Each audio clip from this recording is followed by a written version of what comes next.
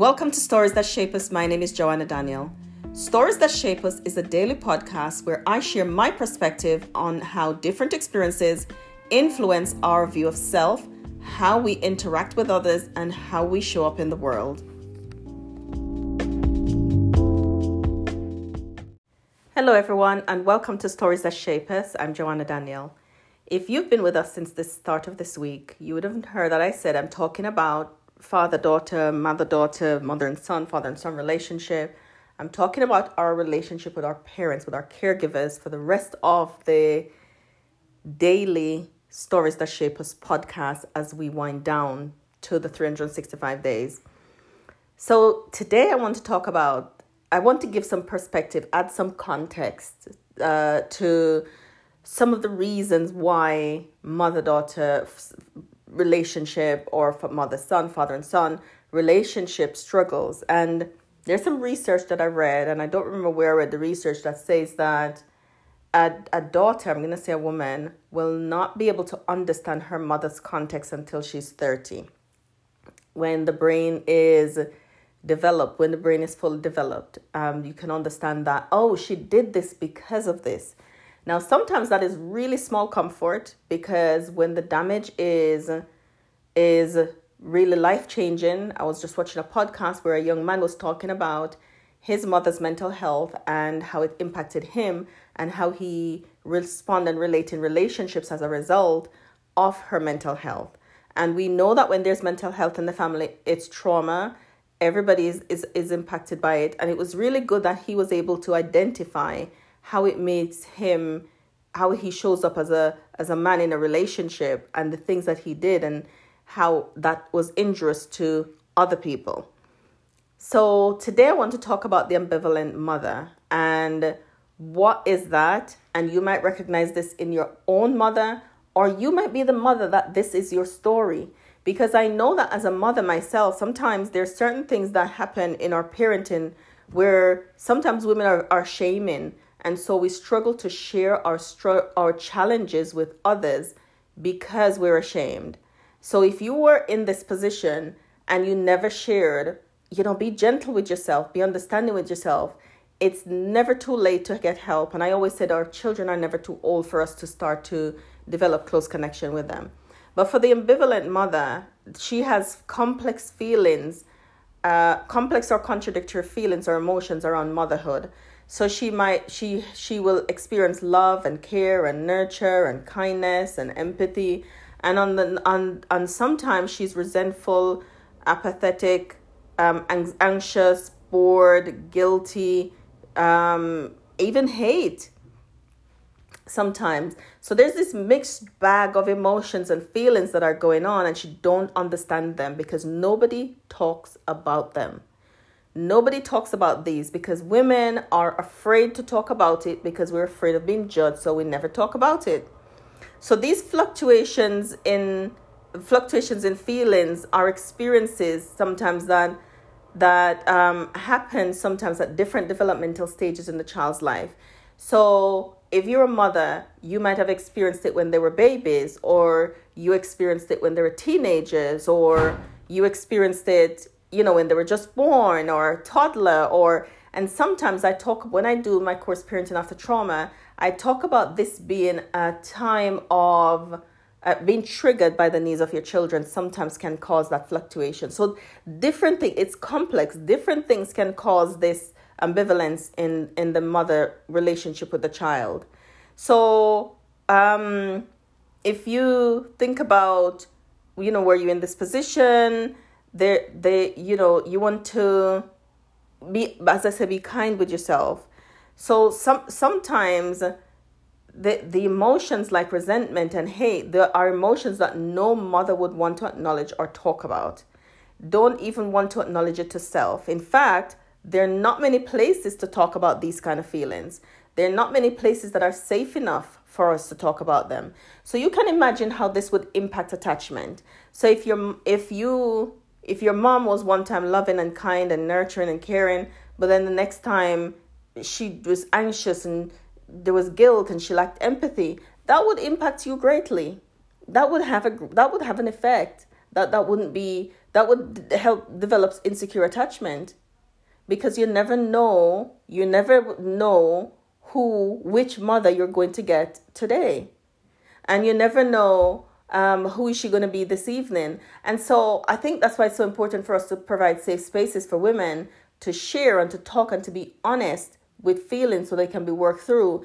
Because when you're hiding from them and you're not sharing them with anybody else, you just have them locked in on your own. And that's where the challenges come. And that's where the insecure attachment will happen.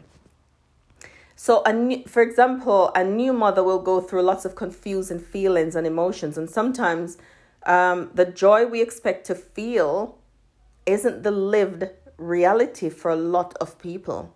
The joy, and I always say when I had the twins that there was nobody knocking drums and announcing them to the world, and that's what I didn't think that would happen, but somehow I expected there to be more fanfare than just the mundane, boring. Here are the babies, the nurses come, the health visitor come, and all of the professionals come and they talk to you. And I'm waiting for this feeling. That didn't come straight away. Well, it didn't come at all. I mean, what came was dread, because I had to leave my daughter in hospital. And that was traumatic for me and for her. So I remember being in the ward and there was noise around me because everybody's excited that I had twins. And I remember my siblings being there and the health visitor came and everybody else is excited and this noise. And I'm quiet, just almost watching it happen, because I'm thinking, where is the feeling? Where is the feeling that is supposed to be amazing, and this surge of adrenaline and joy? It didn't, and it was just flat. It was just another day. Now, I'm not saying I went through ambivalence with my children, but I'm saying, I remember clearly that day. I can still see myself in that hospital ward, lying on the bed, sitting up in the bed, and everybody's around me excited and buzzing, and I am not. I'm just flat. I'm like, this is like a fizzy drink, but there's no fizz. I don't have any fizz. And of course, that moved swiftly into panic and anxiousness because she was ill. One of them were ill. So there was none of those things. And I remember being when they moved me to another part of the ward, and there were about 6 of us on that ward. And I never forget the day when all of those women started crying. They just started crying. And I was wondering, what's wrong? What happened? And the nurse said, it's normal for you to cry after giving birth. Like, it just there's this, maybe that's the feeling that I thought was going to be something else, that's what it was. Mine came a little bit later when I snapped up my husband and then cried. Oh yeah, this is when I realized it, because we had a friend who was a doctor and he was working at that hospital, and he came to see us, and I was there snappy and crying, and he was the one that told my husband that it's okay, it's normal, that mothers usually after babies that this will happen. So I'm listening to them talk, going, oh, so my tears is just kind of normal and regular. So there's so many things that happen because there's so many changes that happen in our bodies. There's psychological changes. There's the changes in our body. There's our work change. You staying home for a year. And I remember one time after I left work and started homeschooling, but the children were still small. And I was at the park in the middle of the day pushing the children. And I remember thinking to myself, but shouldn't you be at work? I should be at work, not at the park pushing. I mean, I chose to be at the park pushing the swing. But I remember thinking that. So we go through so many changes, and sometimes the brain can take a while to catch up. The feelings can take a while to catch up with the decision that we made to have children. So if you're in this position and you're realizing that there's this, contradictory feelings, it's complex, be gentle with yourself, get some help to talk through it. Find a safe space to talk through it, to understand what's happening. And at the beginning of this podcast episode, I said I was going to give context. And for you who have insecure attachment with your mother, ask her about the birth story. Ask her about how she felt. Ask her about if it's safe and if you can talk to her and she's not harmful and toxic, Ask her about those things. And if you're listening and you do not have a mother to ask, and you have experienced the brokenheartedness of abandonment and rejection, and you might not have her to ask, I want you to know, because sometimes we blame ourselves and we wonder, It's not your fault. It's nobody's fault. It's just, these things happen. And sometimes women, because of the shame, we're not aware of it. Some women will resort to anger and hateful words and bitterness. And you'll feel like, and sometimes some of those bitter words are projected at you and telling you, you're not wanted and things like that. It's not your fault. Her ambivalence, the things that she went through, is not your fault. If you're that woman that went through this and you're worried now and seeking to connect with your children, it's not too late to work through it and to heal and to begin to build secure connection. And I hope that if you're listening and you need healing, that you'll find the space to heal, because it really does help and it changes everything. Thank you for joining me in this episode of Stories That Shape Us. I hope you'll join me on the next story.